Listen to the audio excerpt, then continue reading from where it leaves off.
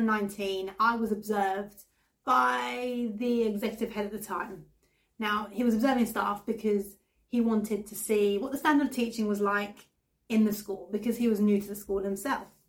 And I had a year 8 girls lesson, and I was teaching long jump. Now, it was a low ability group. I had a few behaviour issues in that class. I had girls who didn't like PE at all, and they didn't like performing in front of other people. And from time to time, I had kit issues and students not bringing in their PE kit. So I planned a lesson that made it easy to spot progression in the lesson. I had differentiated activities, and I deliberately chose long jump because long jump is a nice, easy lesson to teach for an observation when it comes to athletics lessons in the summer. And it's a lesson where you can easily build up the skill level, you can easily build up the technique, progress the technique, and it's easy to see progression in. So it's quite easy to transition from one part of the skill to the next, or one part of the activity, one task to the next within the lesson. So he came in halfway through my lesson, and he sat down next to the long jump pit and started talking to some of the girls.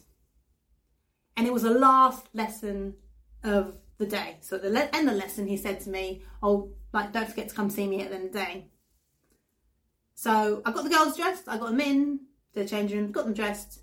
Off they went when the pips went at the end of the day, and I went up to his office to get my feedback. And when I sat down, the first thing he asked me was, well, how do you think that lesson went? And I said, I think it went okay. Now, I wasn't very good at all at bigging myself up back then. I wasn't.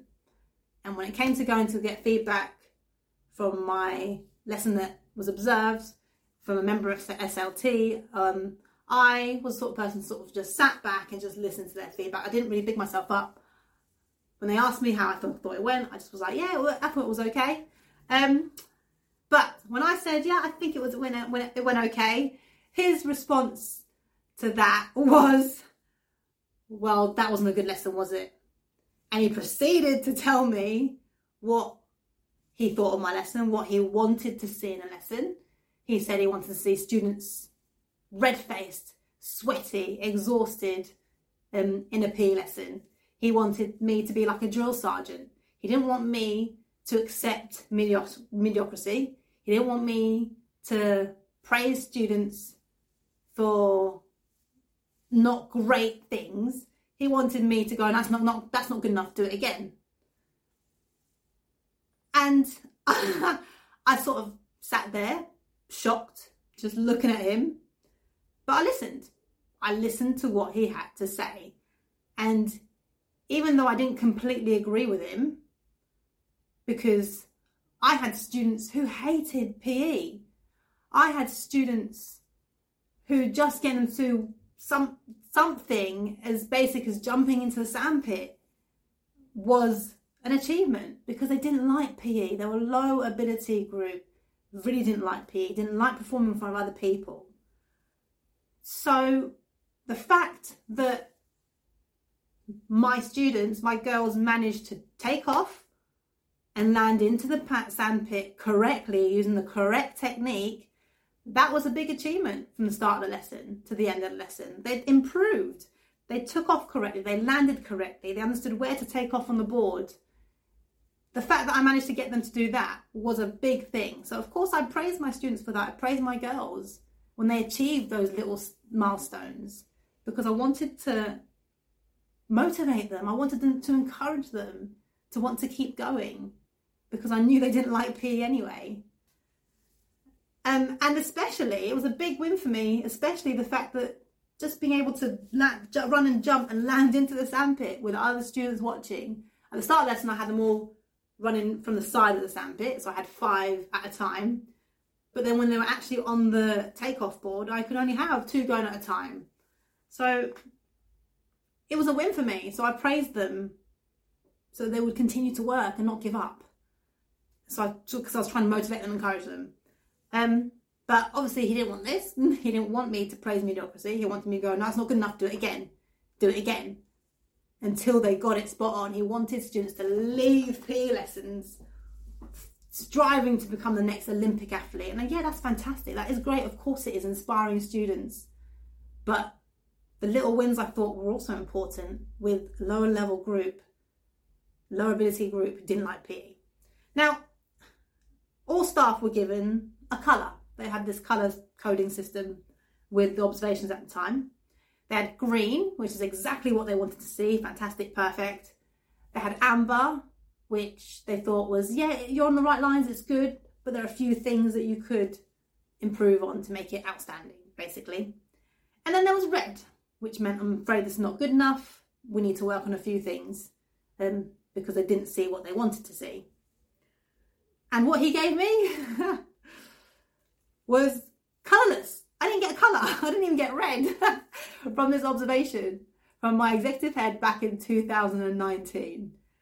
And yeah, I was annoyed. I was frustrated. I didn't make it known to him. I just sat there and listened to him. And to be fair, all credit to him, he said, "Oh, I'm really looking forward to working with you, Tem. I'm really forward to getting to know you." So that was something that was a nice thing for him to say. But I left that observation without a colour.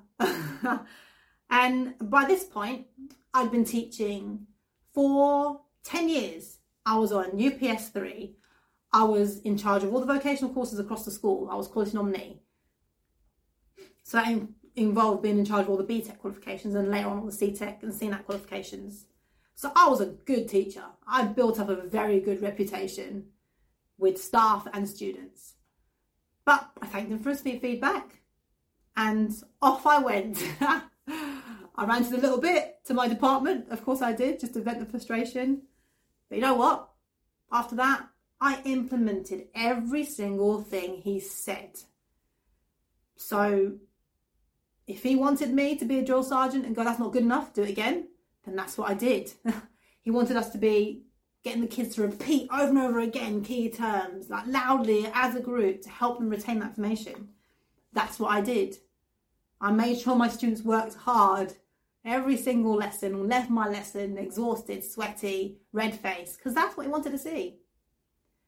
And a couple months later, I was observed again with a year 10 javelin class, not by my executive head, which is a little bit frustrating. I would have preferred him to see me again, but that's fine, because all senior leadership were singing from the same hymn sheet. They knew what to look for. So I was observed again, a couple months later, year 10 javelin, girls javelin lesson, and I got a green. So, I mean, as teachers, I suppose it's the same with any profession, but as teachers, we're expected to dance to someone else's tune. We have to. When you are employed by a school, you have to do everything you can with their vision in mind. You have to have the same vision, otherwise it doesn't work. So we are part of the bigger picture. So rather than just taking that feedback and getting angry and feeling down about myself and feeling like I'm not a good enough teacher after 10 years and all this, and I've had one person come in and say this to me and he's executive head, I wanted to prove him wrong. I wanted to take that feedback and show him what I was made of and what I was capable of.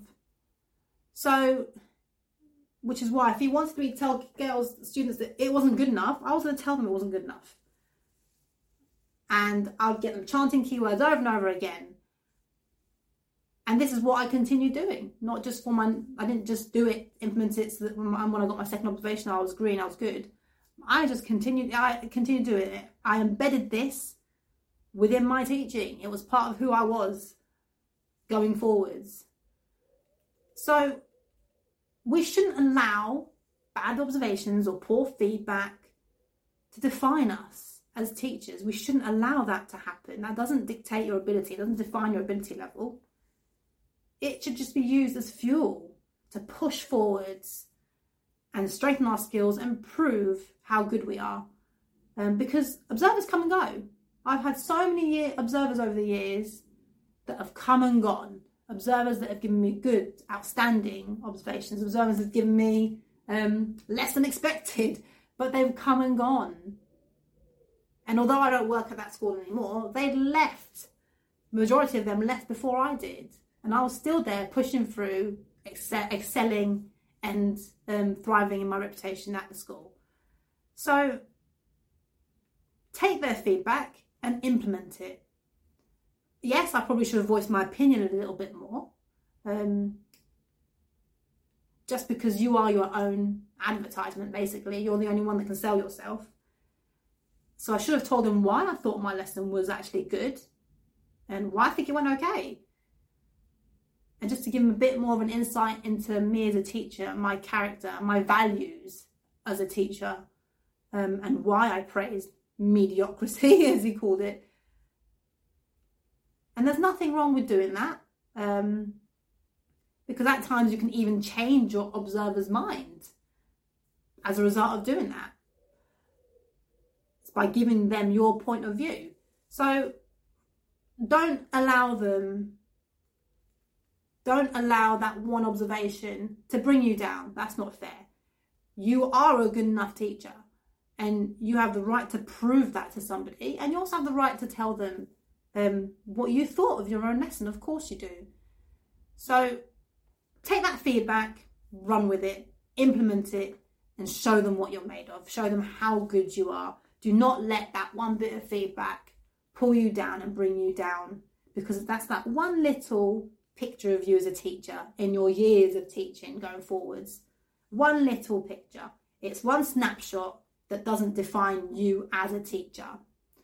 Now, if you'd like more support on observations, and you'd like more support on what sort of things that you need to make sure that you implement your lessons, what you think your observer's going to be looking for, then I have a podcast episode called What to Do to Increase the Chances of Having a Successful Observation. So if you have a look through my episodes, you'll find it, and that'll give you some more insight into how to be successful in observation. But the main takeaway from this is do not let poor feedback define you as a teacher. It's one little snapshot.